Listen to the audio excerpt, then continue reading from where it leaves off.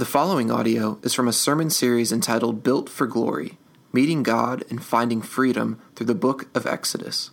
For more information about Sacred City Church, please visit sacredcitychurch.com. Hear the word of the Lord from the book of Exodus 20, verses 1 through 21. And God spoke all these words, saying, I am the Lord your God, who brought you out of the land of Egypt, out of the house of slavery. You shall have no other gods before me. I shall not make for yourself a carved image or any likeness of anything that is in heaven above, or that is in the earth beneath, or that is in the water under the earth. You shall not bow down to them or serve them. For I, the Lord your God, am a jealous God, visiting the iniquity of the fathers of the children to the third and the fourth generation of those who hate me, but showing steadfast love to thousands of those who love me and keep my commandments.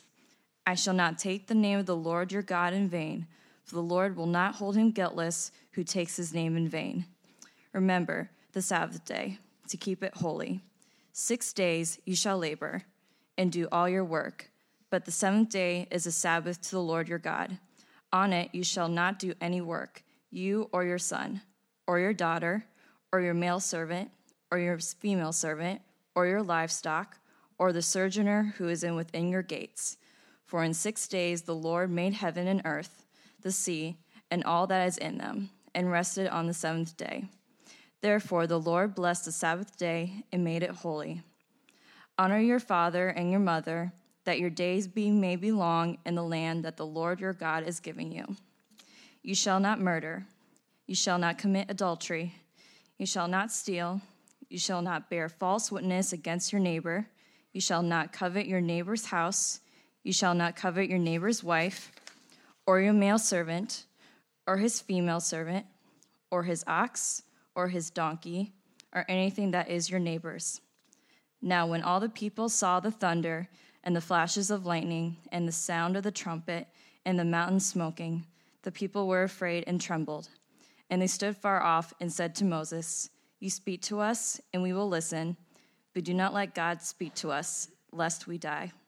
Moses said to the people, Do not fear, for God has come to test you, that the fear of him may be before you, that you may not sin. The people stood far off, while Moses drew near to the thick darkness where God was. This is the word of the Lord.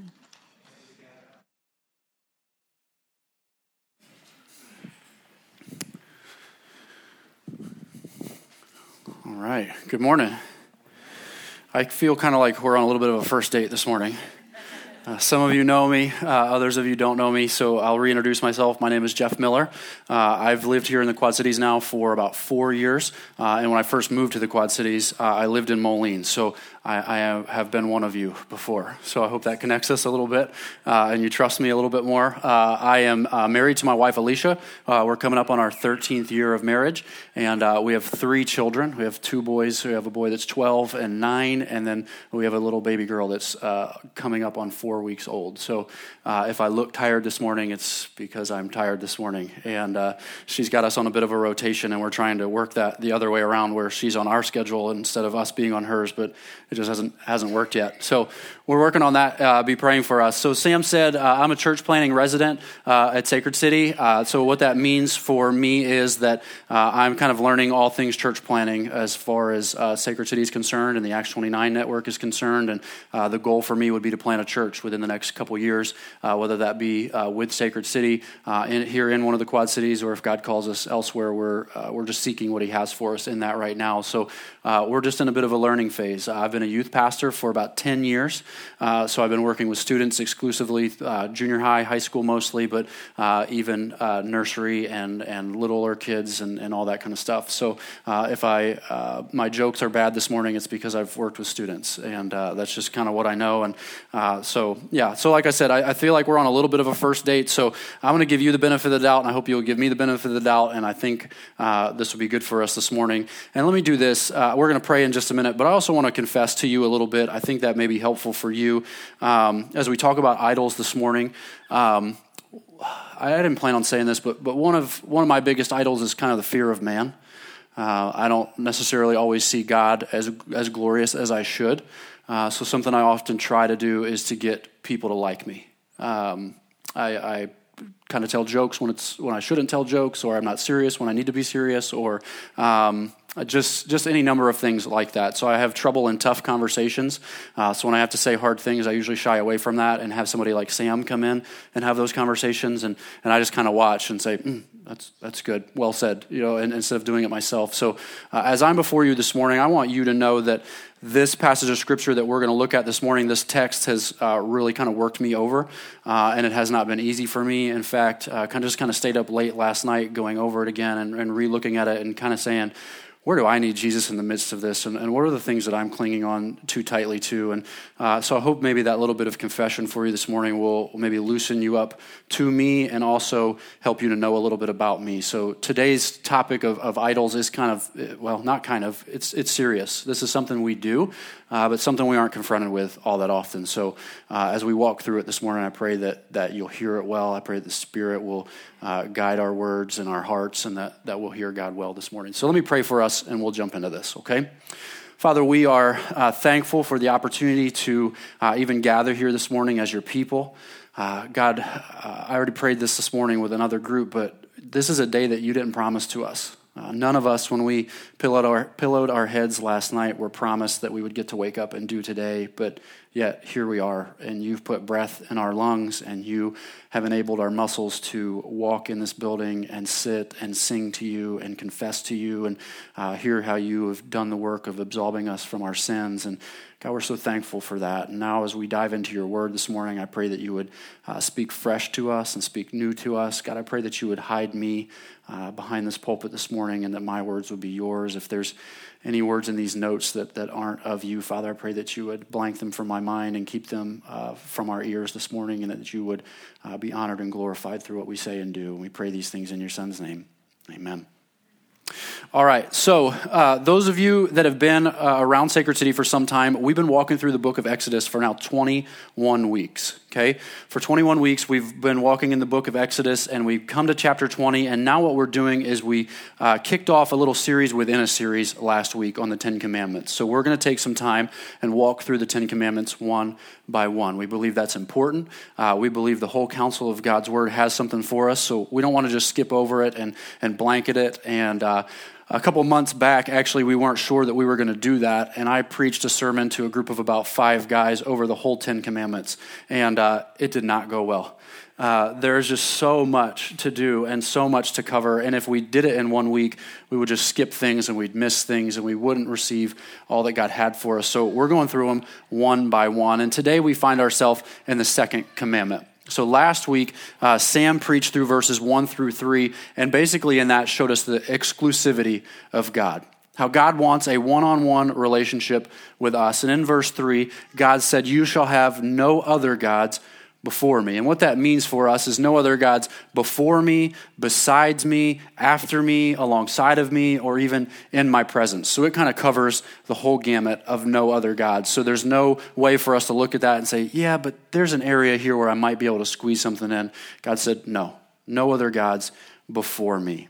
And see, what's happened here is God has rescued Israel from their slavery, from their cruel taskmaster of Egypt, and he's now giving them the law. So it's important for us to recognize the order of things there. So God has rescued this group of people, provided them with salvation, and now God's going to give them the law. That's important for us. And Sam talked a lot about that last week. He used a couple big words. He talked about indicatives and imperatives. So the indicative is this, that God saved the Israelites from Egypt. So that's what God did. The imperative is this, they responded in obedience. So we see that first comes grace, and then comes the law. And we even find out a little bit more by looking at the geography of where the Israelites are as we start out this morning. The Israelites are no longer in Egypt. So it's not that God said, hey, while you're here in Egypt, I'm going to give you a bunch of rules and laws and regulations, and if you follow them, I will rescue you. I will redeem you. I'll set you free. No, that's the opposite of what God did. God steps in and says, I'm going to rescue you and I'm going to redeem you. And in fact, as we look here today, he has, because the people aren't in Egypt anymore. They're standing at Mount Sinai. And he says, now I'm giving you the law. He says that if you obey these laws, then it will show the world, a watching world, how my people live and how my people are to live. You see, grace comes first, removing them from their bondage. Then God's law is given to show them how free people, how God's people really live. So today, as we come to the second commandment is actually one of the longest. It covers a span of 3 verses. We're going to look through verses 4, 5, and 6 today. And what happens is, why I say that is because the Catholic Church and the Lutheran Church actually tie the first and the second commandments together, okay, to make just one commandment there, and they lump verses 3 through 6. And what they do is they get 10 commandments from splitting the 10th commandment on coveting, so they still end up with 10. And the thought there is that the command to not make idols is part of the command not to have any other gods. And while I will say that those two are closely related, that it would be incorrect, though, to combine the two. It would be incorrect to combine the first 2 commandments, because what we're seeing here is these are 2 different regulations. So the first commandment has to do with worshiping the right God. The second commandment has to do with worshiping the right God in the right way. So what we find out this morning is that it does matter how we worship, and it matters just as much who we worship. Okay, so how we worship and who we worship are very closely related. And Pastor Justin said last week over on the Davenport side, he said, we can't break any other commandment without first breaking the first commandment. So as we find ourselves here in the second commandment today, if we find ourselves breaking it, it's probably because we've already broken the first and we've chosen to have another God. So this morning, we're going to get after this text. I want to show you 4 things that the text says, and then I want us to begin to break it down a little bit, and we'll start to flow and go with this. And hopefully, my goal this morning really is to walk through this text and then make a beeline to Jesus. I want you to see Jesus as glorious. I want you to see that he's worthy of your worship, that he should be the thing that we are worshiping, and we'll go after that, okay? So let me share with you up front the 4 things I'm going to give you, and then we'll get going, okay? So we're going to see this morning there are 4 parts to this commandment, all right? There is a rule, okay? What not to do. And actually, I don't even like saying that, because I think most of us, when we hear what not to do, we automatically start thinking of, oh, God's harsh. He's always telling me what not to do. But actually, as you look at this rule, you could even take it as what to do. Okay, so there's a rule, what to do. There's a reason why you shouldn't do that. Or again, you could change that, why you should obey it, why you should not make idols.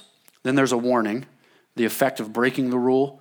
And then last of all, we're going to see a promise this morning. If you keep the commandment, this will happen. Okay, so 4 things: the rule, the reason, the warning, and the promise. Okay, so for those of you that know me, you know that I grew up Baptist, so there's usually only supposed to be 3 points. So I've got 4, so I'm already kind of breaking that trend. And I don't even have a poem for you this morning. So we're already starting off on a good note, okay? I know Ash is from North Carolina. He's used to that. He wants it that way, but we're not going to do it, okay? So we're going to go with 4 points, no poem, okay? So, yeah, you're out of here. All right, so let's start with it, all right? So let's start in verse 4. It's the most obvious, right up front. We're going to find the rule that we're supposed to obey here, okay? So verse 4 says this: you shall not make for yourself a carved image. Let's stop there. We're just a few words in, and we're already told, here's the thing. Here's the rule. You shall not make for yourself a carved image. Now, for most of us, that's pretty simple, right? Like, don't carve anything. I can't whittle anyway. Like, I don't even own a knife to do that with. So we are good. We're fine. Can't do that. But a term that we are probably more familiar with would be the term idol. We get the word idol from the Hebrew word pesel, and it means to hew or to carve out. Okay? So God here doesn't make a distinction about what the idol couldn't be made of either. Whether it be wood or metal or stone or plastic, you name it, the command is don't make it. And there's also something else with this. It doesn't matter either if you cut it with your own hands or whether you use a tool. The command is the same. Don't make it. Don't make an idol. Now, a lot of people have looked at this and said, well, God doesn't like art. God doesn't like creative things. God doesn't like people making things. But that would be kind of the farthest thing from the truth this morning. That would be a pretty narrow view of looking at what God's saying here. And we find out that that's even true because later on the Israelites are going to build a tabernacle in Exodus 31. And it says specifically there that God's going to call a guy named Bezalel it says, I'll just read it to you. It says, I have called by name Bezalel, the son of Uri, the son of Hur, of the tribe of Judah, and I have filled him with the Spirit of God, with the ability and intelligence, with knowledge and craftsmanship to devise artistic designs, to work in gold, silver, and bronze, in cutting stones for setting, and in carving wood, to make every craft. So it's not that God's saying don't be artistic, don't be creative, don't use your hands, don't use tools. God's not saying any of that, but he is saying don't use any of those things to make an idol. So be as creative as you want. Make things all you want, but don't make things or create things that you're going to end up worshiping. Do you see the difference there? You could be as creative as you want. God just simply says don't worship it. And this is clarified in the second part of the rule if you look to verse 5. It says, you shall not bow down to them or serve them. So we find out here that here's why. So although God appreciates artistry, he won't tolerate idolatry. And even if more clarity was needed, and actually this is kind of what I love about reading scripture and what I love about kind of finding out more about God here, is God gives them exactly what they need to know about this situation. So as soon as you start to think about a question about what's going on, God kind of steps in here and answers it. So he goes in verse 4, you shall not make for yourself a carved image. So people start running through their mind, well, what does that look like? What can I do? And God clarifies. He says, you shall not make for yourself a carved image or any likeness of anything that is in heaven above or in the earth beneath or in the water that is under the earth. So Philip Ryken in his commentary on the book of Exodus says that pretty much covers it. Okay, nothing in the sky, nothing on the ground, and nothing in the sea. What God's saying is he's saying, I refuse to be worshiped by any I refuse to be worshiped or represented in the image of any of my created things. He's saying, this wooden thing you've made, this glass thing you've made, all this stuff, I refuse to be represented in the image of anything that you've created. You see, why this is significant for us, why this was significant for the Israelites, is because this would have totally set the Israelites apart from any other nation. Every nation around the Israelites right now is worshiping idols. All of them. Think about where they just came from, in the land of Egypt. It was all about idol worship. And we saw through the 10 plagues that what would happen, or we saw through the plagues, what happened there is that God comes in and systematically dismantles the idols of Egypt. One by one, he sets them up and he tears them down. He says, here's what you've been worshiping, and he destroys it. He dismantles it. He says, I am better than that thing. What God's doing is he's showing the Israelites that this is the thing that's going to make you distinct. That you're not going to have any of this other baggage to carry around with you. You only need me. And you will only worship me. And what he's already shown them in Egypt is that none of those things will ever measure up to him.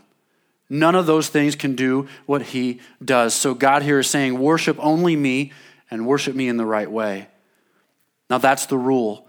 And then we're going to find out that God has a reason for this rule. And God's reason is his great love for us. Now you might not have seen that as we originally read the text, but let's get after verse 5 and we'll see it a little bit. It's kind of a hidden word that we don't like a whole lot in here. But verse 5 says this, you shall not bow down or serve them, for I, the Lord your God, am a jealous God. So we see the reason for the rule is God's jealousy.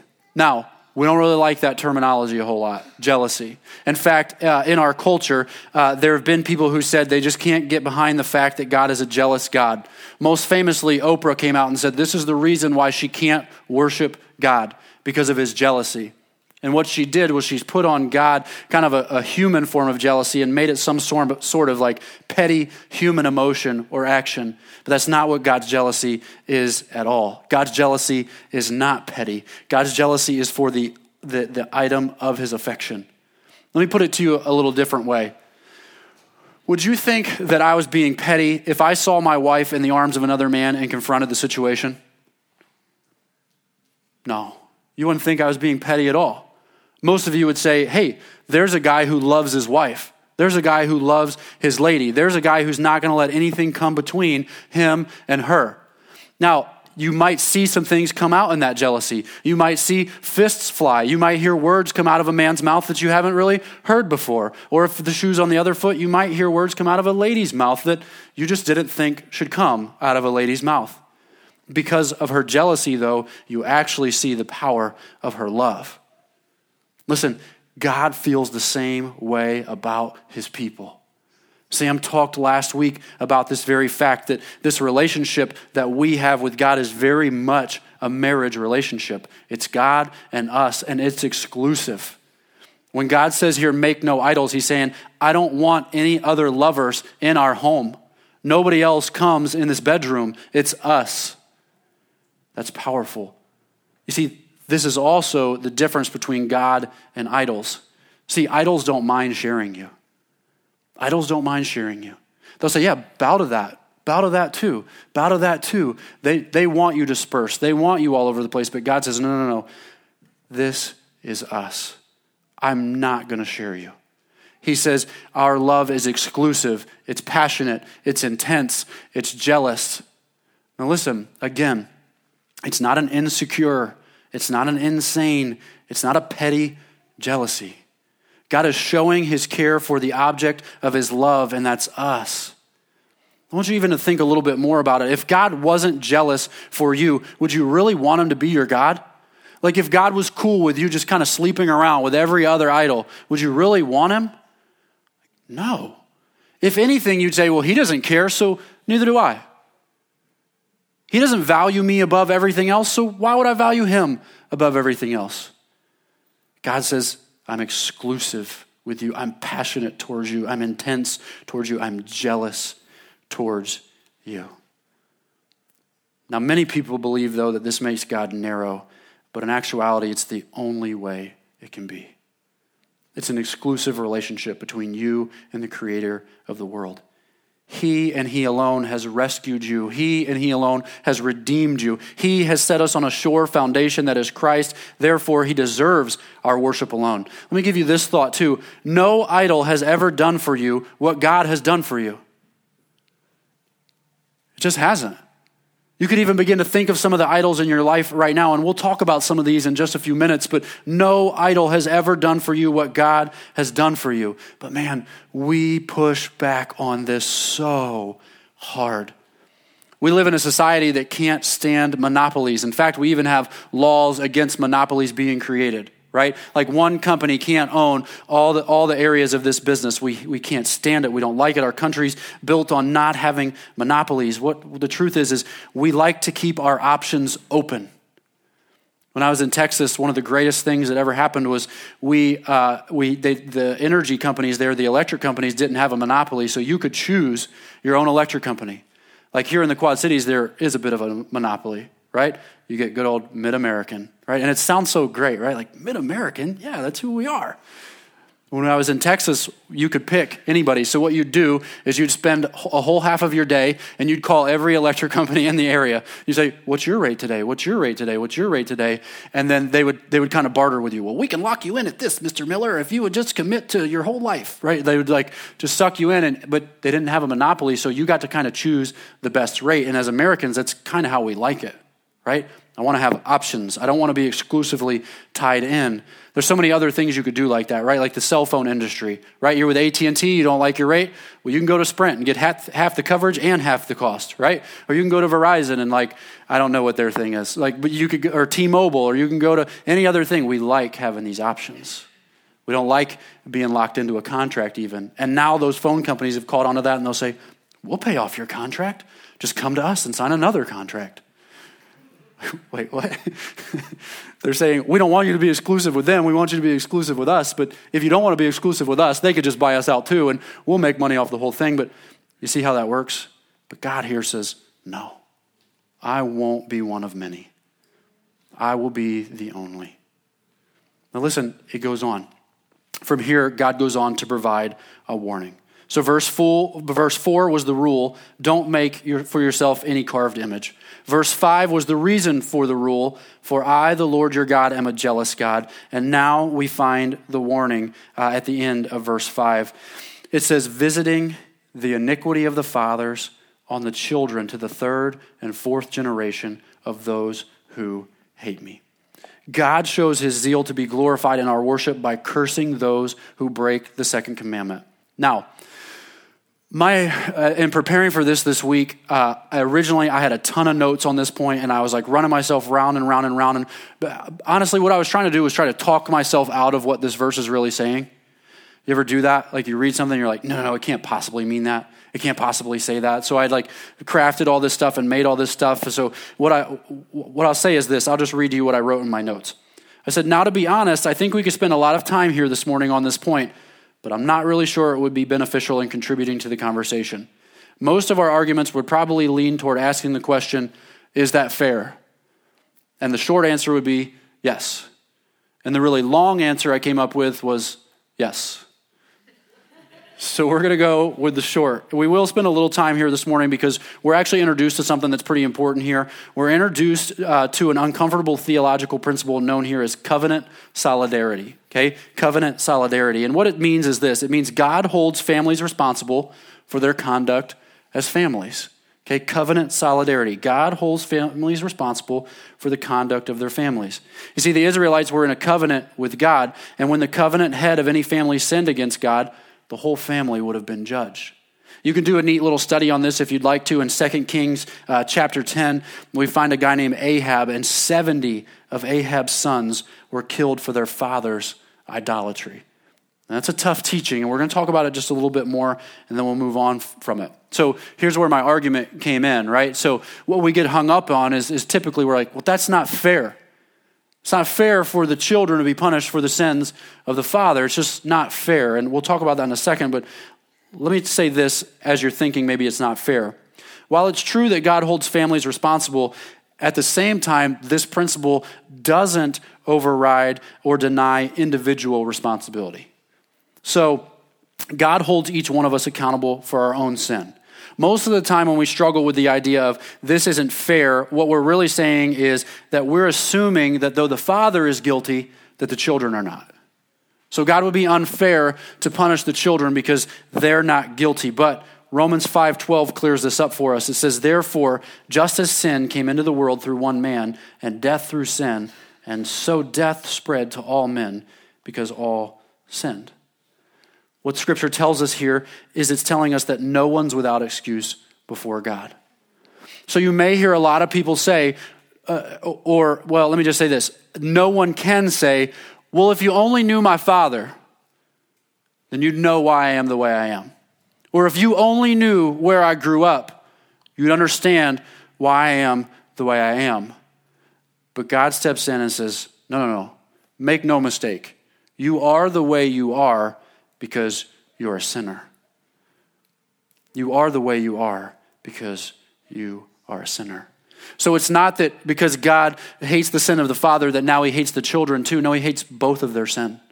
He hates the father's sin and he hates the children's sin because they're sinners. Therefore, it is fair and just for God to punish their sin and for their father's sin. Listen, there's good news found within this verse, though, that we often miss. So let me give it to you. Because this point leads perfectly into our last point. It's the promise.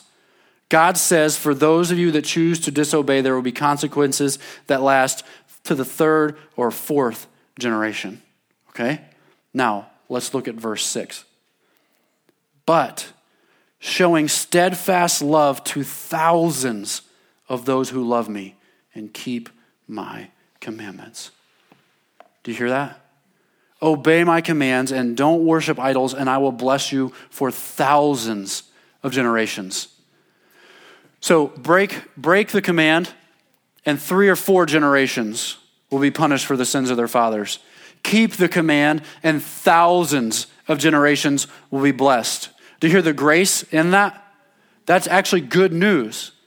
Listen, many people push back on this so hard, but stop. Don't push back on this. Listen to the truth of this. What's happening here this morning is for some of you, you may say, I come from a family that worships idols. Listen, God, even through his word, is revealing to you that he's all about redeeming the family back to himself. This very morning, he may be calling you and your family to leave those idols behind and follow him. Even in the midst of your family's idolatry, God's offering grace. And he's saying, worship me and me alone, and I will bless you for thousands of generations. I have this for you. I want this for you. Leave a legacy in your family where he and he alone is worshiped exclusively as he commands. Listen, this was really challenging for me this week. As a dad, I had to ask myself, am I as concerned with the second commandment as I am my fantasy football team? Yikes. For you, it may not be that, and you're like, what is fantasy football? I wrote here maybe even a little something for moms. Moms, are you concerned with the second commandment as you are with maybe your multi-level marketing business? Are we concerned with the second commandment as much as we are these other things we kind of add on to our life? You see, all too often you and I miss the second commandment because we don't take it seriously. Think about it. We often say things, or we look at a verse like this or a passage of scripture like this and you say, I would never do something so silly as to walk around with some type of carved or graven image in my pocket or in the diaper bag or in my purse or in my hands or shoved somewhere in the cup holder of my car. And we would never do something so silly as that, would we?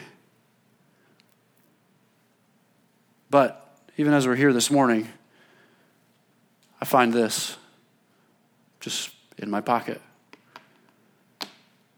Most of you too probably have something similar in your pocket or in your purse or somewhere really close. Maybe it's even on your wrist. You don't even have to reach for the device anymore, right? Just a quick glance. But we would never be so silly as to walk around with some type of idol, right? Something that steals our time, something that we devote our time and energy to, something that takes up our money, something that we're constantly looking at. Many of us this morning have glanced down at it. We've looked at it, not because one of our friends was about to have a baby, even though that's probably a very possible case here at Sacred City, but just because we wanted to know what was going on. What's going on in the world? How's my battery life doing? How's my team doing? How's my photo doing? All this stuff. Let me ask you this. What would you have done this morning if you left this at home? Like, how quickly does the car turn back around? Like, as soon as you notice it, right? Like, I got to go back.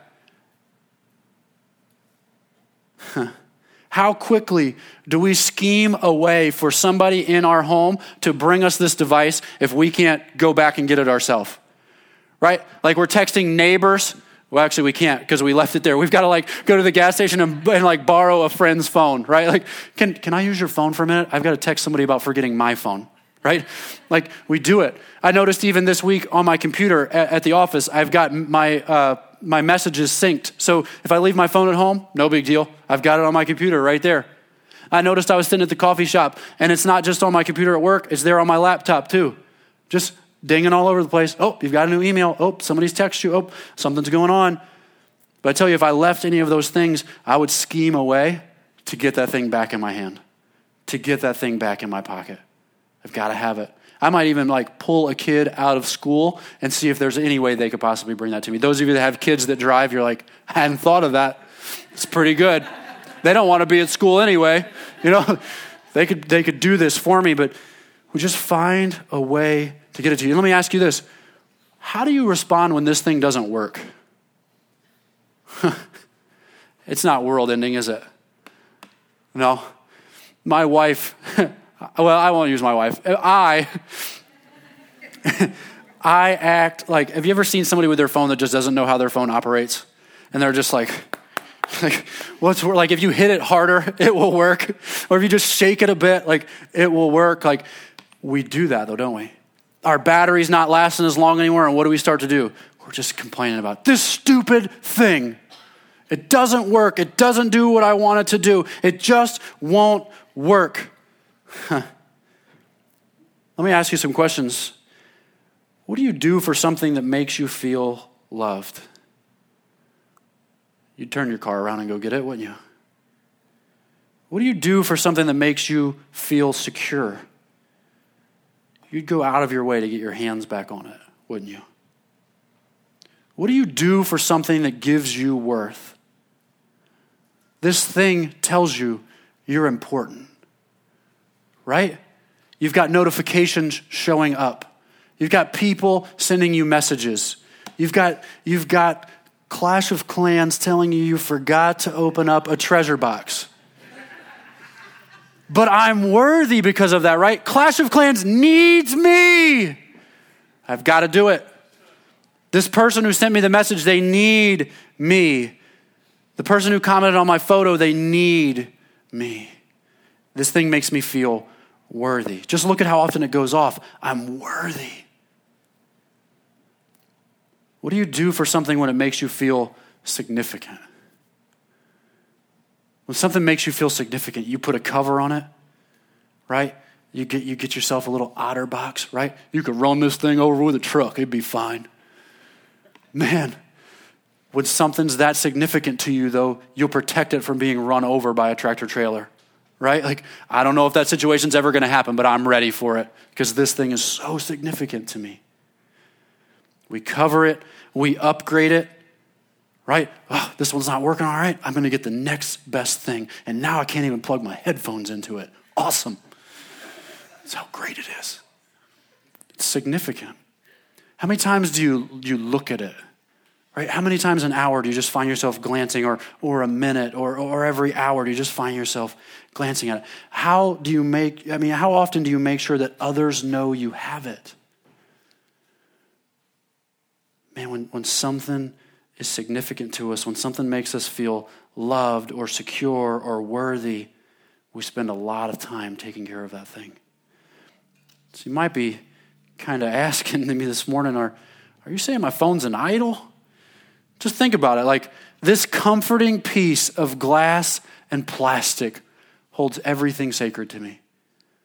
All my photos, all my contacts, my schedule. It's like my portal to the world. How do I do anything without this? Those of us that are like over 30 in the room, we remember those days, right? And they were miserable. There's only like 5 of us. I think there's a couple over here. Those were miserable days, right? Like, I had to wait 19 years of my life before I actually had my own cell phone. Like, my kids are like, Dad, how old were you when you got your first cell phone? I'm like, 19 miserable years that I was out of contact with the world. I knew what none of my friends were doing. I didn't have any idea what was going on in the world. I didn't know if anyone liked my pictures. It was awful. It was so awful. I was lost for 19 years of my life. I was so lost. Listen, how in the world did anyone know what I was doing? And how in the world would anyone in the world know what you were doing if you didn't have this thing? How would I get directions? For real, how would I know where I was going? Do you remember the days of MapQuest? And you would like print off directions and keep them next to you. It was like, I don't know which was more dangerous, really, like having the phone or having the like paper to look at. I remember one time making a trip from Colorado to Delaware with MapQuest. How in the world is that even possible? Like, it's just nobody to like ding and tell me like, you will turn in 2 miles. Like, if I didn't look at that paper every like 2 minutes, like I was not turning. It was so bad. How would I know what my president is up to? Or sorry, maybe for some of you, not my president was up to. How would I know what he was tweeting about? How would I know if my photo had been hearted or not? You see, we would never do something so silly as to carry around an idol with us, would we? We would never do something so silly as to have something we relied on so much that we really didn't even need human interaction. We would never do that. Let me pick on one more this morning. I'm picking on myself here, but what about our kids? What about our kids? You see, this one's not so simple, right? Because we can't keep them in our pocket. Or, I mean, at least you shouldn't keep them in your pocket. We could even ask some of the same questions about our kids, right? Like, what would you do if you left them at home? Well, all right. You should go back home and you should pick them up, okay? Like, you should go back. But listen, what happens when your kids fail or when your kids don't do what you want them to do? It jeopardizes all of those things, right? Our significance, our worth. It jeopardizes all those things. Our security is now at risk. Why? It's because we've crafted these little image bearers into our image. And when they don't function in the way that we've crafted them to function, it kills us. It breaks us. We struggle with our security. Am I a good enough parent? You might have seen it even just this week. Like maybe a friend's baby wasn't sleeping through the night and they put a message out on Facebook like, friends, what do I do? And then 900 people commented on like, well, you should co-sleep. No, you should never co-sleep. Oh, you should feed them before bed. You should never feed them before bed. Oh, you should feed them on demand. Oh, you should never feed them on demand. Like you just get all these people like saying all this stuff and you're like, your security is just at risk, right? Like, what if I'm not doing a good enough job? And your worth, man, what if my kid doesn't succeed at the things I want them to succeed at? I've got a baseball player and a soccer player in my house, and this is so hard. Like when my kid gets up and he strikes out, or when my kid whiffs at the game-winning goal, like my worth takes a hit, right? Like I should have spent more time teaching him how to swing. I should have spent more time teaching him how to kick, and I should have done all these things, and now my worth is at stake. Like I'm not good enough. My significance, the same thing. I'm not significant because my kids just aren't doing what I wanted them to do. I want them to be astronauts. I want them to be scientists. I want them to be cops. I want them to be all these things. But man, they don't act like that. And now my significance takes a hit. Well, if they're not significant, like, am I? Have I done the right thing? And when our kids fail us, we've got a real problem because we've crafted them into this image. So if they fail, it means we've failed. And that's kind of the key to idols. The thing about idols is they never fail to fail. My wife and I are Netflix bingers like most of you probably are. And the latest show we got into was a show called Bates Motel. Have you seen Bates Motel? Show will mess you up, okay? So there was a movie years back called Psycho. Anybody see the movie Psycho? Okay, I'm not advocating it for your children, but anyway, the show Bates Motel is basically the story of how Norman Bates became Norman Bates. And the story goes a little bit something like this. There's a mom and her name's Norma, which you can already tell there's issues here because the mom's name is Norma and she named her son Norman, okay? It's not confusing at all, but what Norma does with her son is she feels all alone in life aside from her son. So what she does is she makes him totally dependent upon her.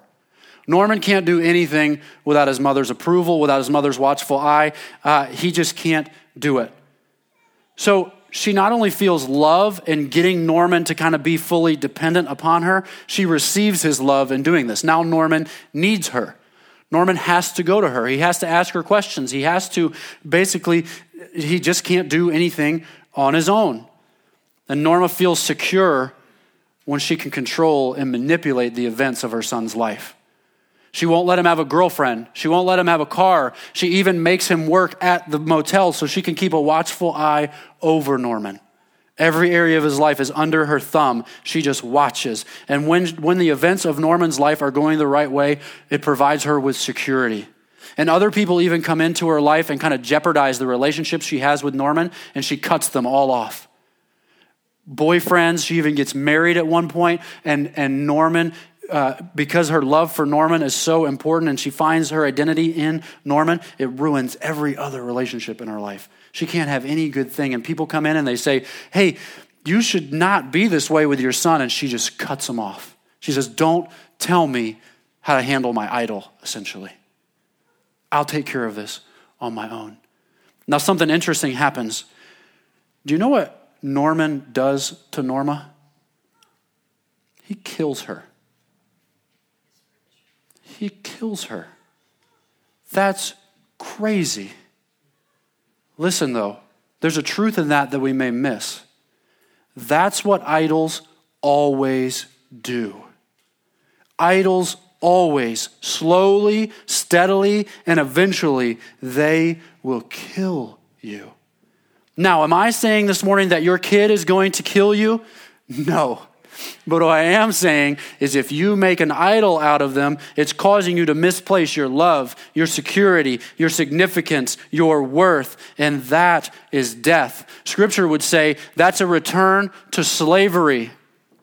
And remember, you've been freed from that slavery. That's the whole part of the Ten Commandments here. God is telling the people how to live free now. He's saying, don't go back to your former slavery, and here's how not to. Rule 1, have no other gods before me. Rule 2, do not make for yourself a carved image. This is the way to live as a free person. This is a way not to return back to your slavery. Now we see in the midst of this why God says to the nation of Israel and to us, don't make idols. It's because God knows that if you make an idol, it will kill you. And that's not what God came to do in freeing you and I. In fact, John 10:10 says that the thief, or you could even say the idol there, comes only to steal and kill and destroy. But Jesus said, I come so that they may have life and have it abundantly. The idol never said that. Jesus goes on in verse 11 and he says, I am the good shepherd. The good shepherd lays down his life for the sheep. Hey, let me ask you something. When was the last time your idol laid down its life for you? You see, the truth about idols is, if you think about it, it's a pretty one-sided relationship. It's a relationship where your idols continue to take and you continue to give. Day after day, they're taking from you, taking from you, taking from you. Some of you are thinking about your kids right now and you're like, oh my gosh. Idols do that. They will take and take and take, and they will rob you of life. Idols always want more of you. Idols are always demanding that you upgrade them, that you take care of them, that you make sure that they are the most important thing. Tim Keller says this. He says, making an idol out of something means giving it the love you should be giving your creator and sustainer. Let me read that again. Making an idol out of something means giving it the love you should be giving your creator and sustainer. You see, when we're worshiping an idol, we're often surrendering our identity to it. We become a slave to it. We say, you now have control of my life. Think about it. It makes you turn your car around. It makes you rethink your life decisions. Idols want you to be a slave, but God wants you to be free. Idols want you to be a slave. God wants you to be free. But when you have an idol, your security, your self-worth, and your significance depend on this thing. Think about how foolish that is. Basically, we're saying to other things, we're looking to these other things to say, I need something besides Jesus to save me. That's what we're saying to our idols. I need something besides Jesus to save me. We're telling our phones, I find salvation in you. We're telling our kids, I need you to save me. We're telling our jobs, we're telling our money, we're telling our house, you are my Savior. God, help us in the midst of that. Verse 4 in our text said specifically, don't bow down or serve them. It's God screaming to us, don't return to your former slavery. I freed you from those things. Don't go back. Stop confusing the created with the creator. The created was made for your enjoyment, your pleasure even, and to point you back to the creator itself, but not for your worship. You see, the creator of those things only deserves your worship. I wonder if you'll take a little trip for me over to the New Testament. If you have a Bible with you this morning, you could pull it up on your phone, and you can look to Colossians chapter 1. If you don't have a Bible, just awkwardly stare over your neighbor's shoulder. I'm going to read a little bit with you today. Let me turn over there. We're going to look at Colossians chapter 1, and then we're going to make a little jump to Colossians chapter 3 as well. But let's start in Colossians chapter 1. We're going to look at verses 15, 16, and 17. In Colossians 1, 15 through 17, Paul, speaking of Christ, says this. He said, he is the image of the invisible God, the firstborn of all creation. For by him all things were created, in heaven and on earth, visible and invisible, whether thrones or dominions or rulers or authorities, all things were created through him and for him. And he is before all things, and in him all things hold together. You hear the significance of that verse? All things were created through him and for him. What it does not say is it doesn't say that all things were created along with him. No, it says all things were created through him and for him, and he is before all things. You see, if Jesus is the creator and giver of life itself, then he can't be squeezed into some idol. We can't find what we find in Jesus in any other thing. You see, Jesus is God in the flesh who came to die for your idolatry and die for my idolatry. And when Jesus was tempted with idolatry, he didn't bow down to it, but he performed perfectly on our behalf. Listen, Hebrews 12:2 says of Jesus, it says, for the joy that was set before him, he endured the cross. No idol will ever do that for you. No idol has ever done that for you. Jesus on the cross has proved himself worthy of our worship alone because he alone did this for us. Do you see Jesus as worthy this morning? Do you see Jesus as enough? Do you see Jesus as the one and the only one who frees us and provides for us salvation? Nothing else does. Nothing else will. You can even already begin to think about the idols in your life. Your money is constantly letting you down. You never have enough. Your stuff is always breaking. That home you bought that you thought would be great and it would be the thing that you needed to make you feel like you had arrived, it's always breaking. The door handles don't work. The doorbell stopped working. You can't even cut baseboard the right way to match up with the crazy angles in this place. It's frustrating, and that's what idols are. They frustrate us. They demand our time, our energy, our life, but Jesus came to free us and provide us with salvation from those idols. Flip over a page to Colossians chapter 3. Colossians chapter 3, verses 1 through 5. It says, if then you have been raised with Christ, seek the things that are above, where Christ is seated at the right hand of God. Set your minds on things that are above, not on things that are on earth, for you have died, and your life is hidden with Christ in God. When Christ, who is your life, appears, then you will also appear with him in glory. Put to death, therefore, what is earthly in you: sexual immorality, impurity, passion, evil desire, and covetousness, which is idolatry. You see, the answer this morning is not loving our other stuff less. It's to love God alone. The problem is not our stuff. The problem is that we have a heart that's bent toward idolatry. John Calvin said this. He said, man's nature, so to speak, is a perpetual factory of idols. He also said, every one of us is, even from his mother's womb, expert in inventing idols. You see, the problem's not our stuff. The problem is we're bent toward idolatry. The solution is to love God alone, not love our stuff less. See, oftentimes we try to do that though. Well, I'll stop looking at my phone so much.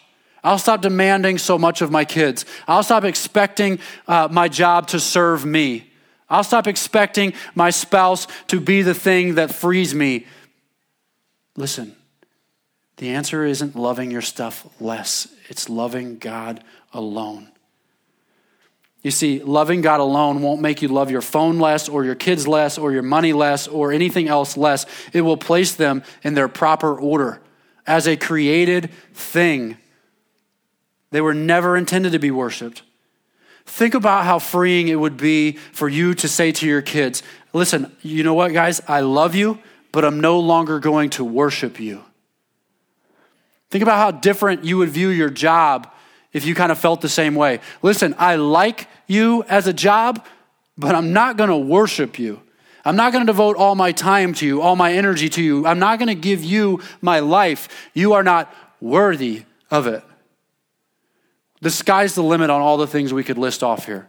We could talk about your marriage. We could talk about your home. We could talk about your finances. We could list all of these things. But listen, the idea this morning is not loving that stuff less. It's loving God alone.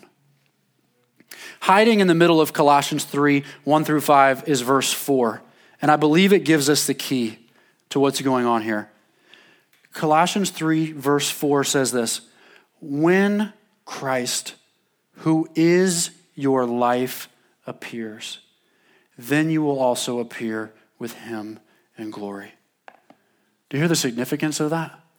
When Christ, who is your life, appears, then you will also appear with him in glory. Paul didn't say here, when your phone, who is your life, appears, then you will also appear with it in glory. Your kids, who are your life, when they appear, then you will also appear with them in glory. Your money, who is your life, appears, then you will also appear with it in glory. No. When Christ, who is your life, appears, then you will also appear with him in glory. Jesus must become more beautiful to your imagination and my imagination and more attractive to our heart than our idol. That is the only thing that will replace our idol. It's a better vision of Jesus. You see, if you uproot your idol and you fail to replace it with Jesus, another idol will simply take its place, or that idol will grow back. It's a vicious cycle. If you uproot your idol this morning and you fail to replace it with Jesus, something else will replace it. It will spring back up. But because Christ is your life this morning, put to death your idolatry. See Jesus as the only thing worthy of your worship. As I close this morning, in order to come to God in true worship, we don't need to make some type of idol. We don't need to make something else more significant. All we need to do is to come to God through Jesus. And when we come to Christ, then God lives in us through his Holy Spirit. And he works in us to repair his image so that there's no way we can see anything else as worthy of our worship. I hope this morning, as we've talked about some of these things, you've seen how silly it is for us to worship those things. To worship a phone or a kid or a paycheck or a bank account or any other thing just seems silly when we look at what Jesus has done for us. When we look at the face of Jesus and what he's done for us on the cross, it should seem silly. Nothing else is worthy of our worship. God has come so that we can, Jesus has come so we can live free since we've been set free for his glory. And that's what the Ten Commandments are all about. Set free to live for his glory. So that the nations around us, so the people around us that are watching will see what God's people live like. They'll see what God's people look like. I found a quote. It said, idolatry isn't just a failure to obey God. It's a setting of the whole heart on something besides God. So the answer this morning isn't just pointing out that you have an idol or even calling the idol by name. The answer this morning is repentance. Turning away from the idol and putting on Christ. Denouncing the idol and crying out to Jesus. Putting to death the idol and finding life in Christ. It's putting the idol in its proper place as a created thing. This morning here in just a moment, we're going to have an opportunity to come to the Lord's table and do just that. It's an opportunity for us to renew our worship in Jesus, the only one that's worthy of our worship. It's an opportunity for us to look at the body of Christ that was broken for us and the blood of Christ that was shed for us and recognize that no idol has ever done that for us. That there is nothing in this world who loves us the way that Jesus loves us. There is no God with a little g in this world that loves you the way that God loves you, that came to set you free the way that God did. So this morning, as we take the bread and we take the cup, may we renew our covenant with the only God who's worthy to be worshiped. Let me pray for us. Father, we're thankful for an opportunity this morning to look at the second commandment and hopefully this morning, even, Father, see that we in fact do have idols, that we do have things in our life that we have placed before you. God, maybe we didn't carve them with our hands, or maybe they're not metal or wood or plastic or stone, but there are things in our life that we find more glorious than you. God, this morning, would you help us to not only name those things, but would you help us to destroy those things? Would you help us to put them in their proper place? Would you help us to see Jesus as better than those things? We even sang about it already this morning, that Jesus is better. God, make our hearts believe.